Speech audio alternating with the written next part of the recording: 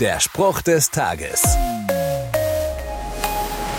Der alte Asaf sitzt mit seiner Harfe unter einem Baum und dichtet ein Lied. Vor ihm weidet friedlich eine Herde Schafe. Der Anblick inspiriert Asaf. Er entschließt sich, ein Loblied auf Gott zu schreiben.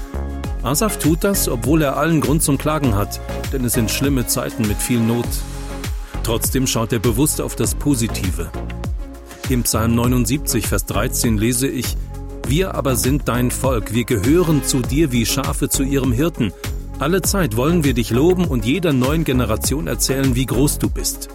Ich verstehe Asaf so: Auch wenn es im Moment nicht gut geht, so weiß ich doch, dass Gott groß ist und man ihm unbedingt vertrauen kann.